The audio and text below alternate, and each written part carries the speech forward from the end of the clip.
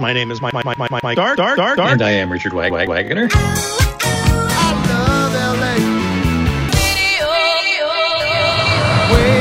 We're back. Do exactly as we say and no one gets hurt.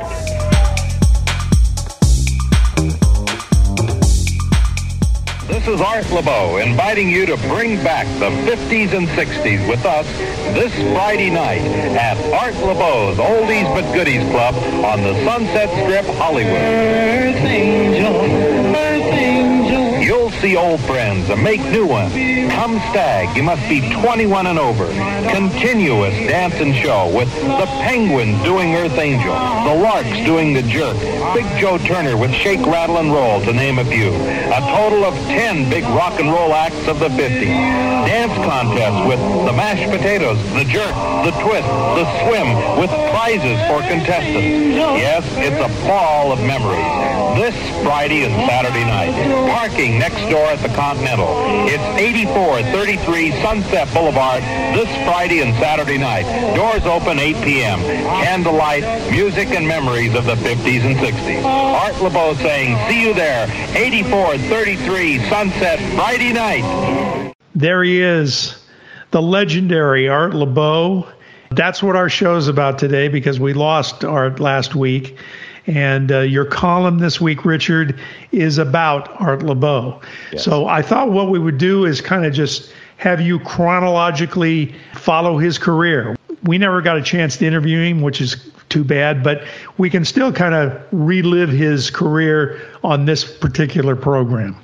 It's kind of funny because he didn't really do a lot of interviews because, for one, he was getting a little bit older and his mobility was declining a little bit. Right. A little bit.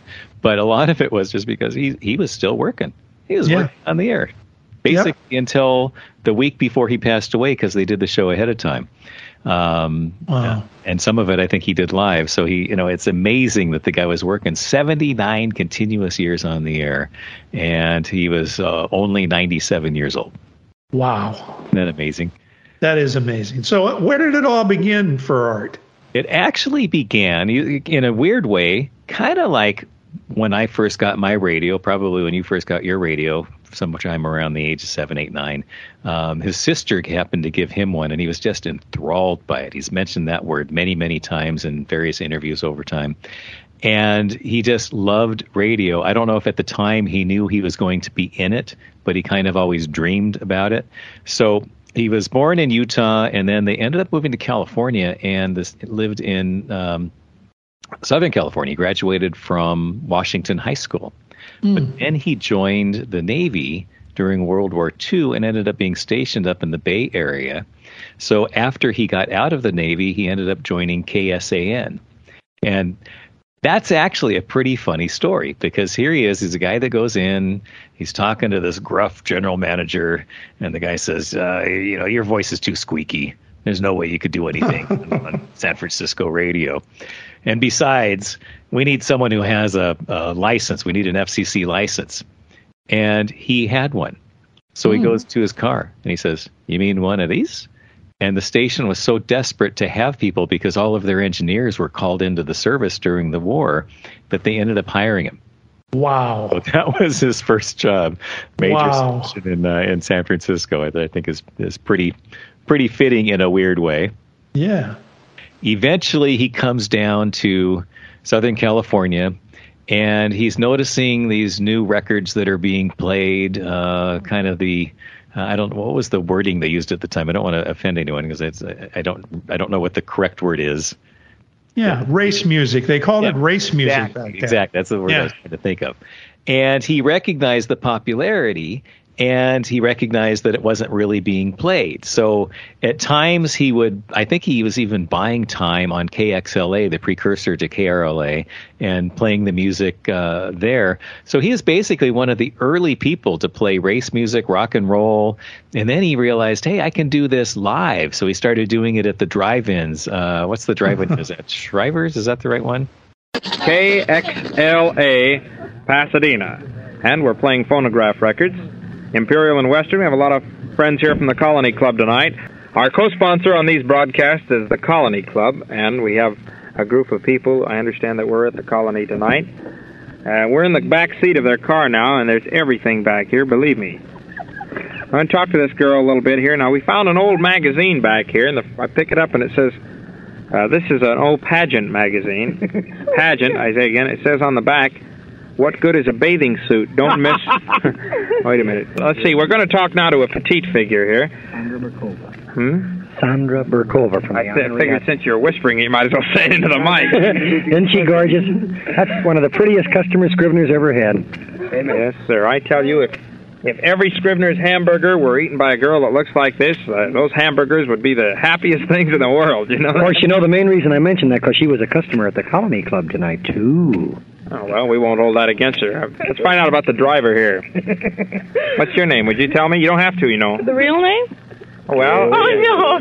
Wait a minute now. Really. What's coming here? How about over here?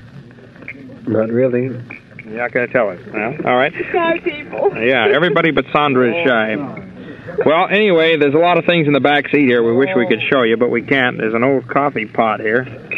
Some bedroom slippers and an old steak. Yeah, there's an old shoe in here. And oh, there's a nice salt shaker and a few old bottles of... There's a drum. What does this say? A-L-T-E-S? Oh, this beer. Are you? That's bad. Are you listening, Tom Hanlon, huh? Okay.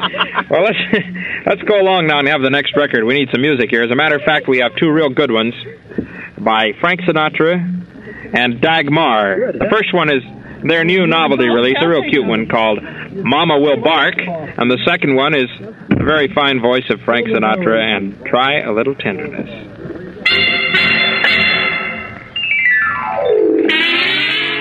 And so he was doing these live broadcasts, and it's funny because he actually had moved. At the time he was doing it, if he did anything that involved dancing, you had to get special permission from the Los Angeles City Schools if it might attract teenagers. So he ended up going out to El Monte and doing it there where there wasn't the control, and he started having those at the drive-in there. And you kind of think about the era here. This is, young Los Angeles area, young Southern California. A lot of the kids would go out there to hear the music. It was kind of like the meeting of all the different ethnicities of Los Angeles from the young people. And I think it's kind of a cool little thing. Yeah, the diversity of what music can do and bringing people together. Art was always on top of that. Always. And it held on through the stations that he did. If you remember, yes. And he went through various stations. The one I remember most, just because of my age, is KRLA. I don't know if you know too much about the history of the station, but after they left Top 40 and after they did the AOR thing, credibility gap stuff that they kind of expanded on, right. They kind of were like just kind of floating in the air for a while. No one really knew what to do with them. All the guys went over to KPCC or K-Rock that were part of that. And it was just kind of doing nothing. They were having these ownership problems. Yeah, weren't there some legal issues too? Yeah. And the all sorts of an actual citizen, something like that. He ends up going in 1975 and he launches Hit Radio 11. And even there, he brought people together. It was the station that my friends listened to, my sister's friends listened to, my friends at school listened to. And again, all ethnicities. He was playing oldies and new music. It didn't really matter. I mean, Hall & Oates and the Coasters on the same station. And it was a mix of new and old, and that's something that I still like, and that's something he actually did until the very end. He did those oldies but goodies albums, which is a story in and of itself. Yeah, but he developed the term, didn't he? Yeah, he did. And he launched those albums, which, again, that's a great story. Sure. I'll tell that in a second.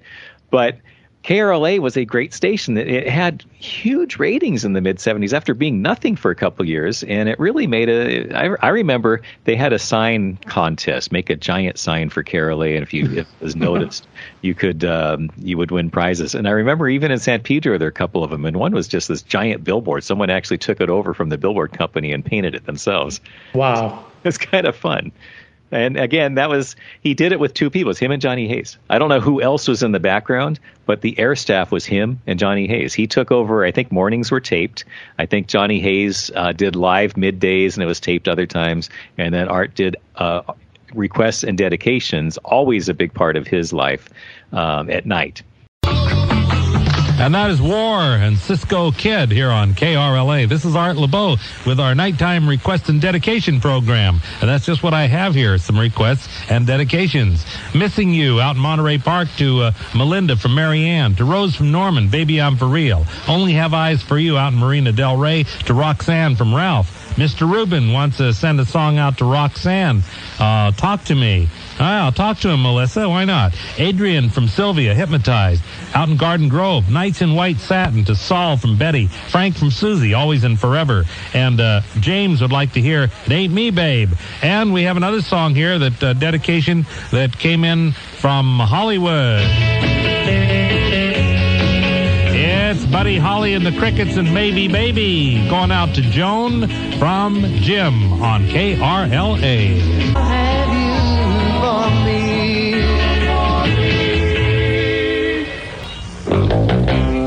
Here comes Memories with Richie Valens, who did his first commercial appearance with me back at El Monte.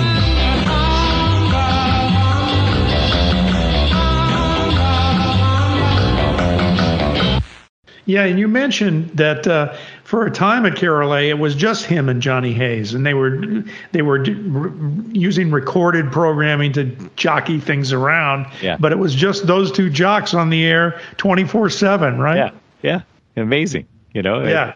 What a great way to. I mean, here I'm sure they talked the owners into it by saying, "Hey, we can do this cheap," but right. It expanded on what he likes to do, which is to expose people to music that's good, whether it's new or old. Right. Now, tell us the oldies but goodies story, if you know that. He said this when Don Barrett gave him an award one time for LA radio people. He was talking about where the idea came from. And I think he was actually in San Francisco at the time when the idea came to him. He was with this young lady, and she wanted to set the mood, and she wanted him to play DJ and play music to keep the mood going. And keep in mind, back then, it's 45s. Right. I don't think it was 78s, could have been, but I think it was 45s at the time. And so he puts them on, and they get on the mood. They're on the couch snuggling and whatever else, and the record runs out. So he has to get up, and then he changes the record. And then he gets back on the couch, and they're snuggling, and then the record runs out.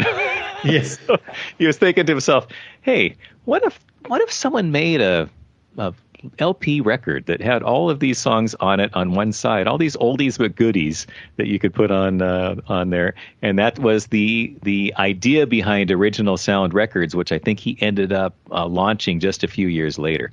I think, I may be wrong, I think that one of my first albums was an Original Sound Oldies but Goodies, maybe volume 3. I can't remember. Wow.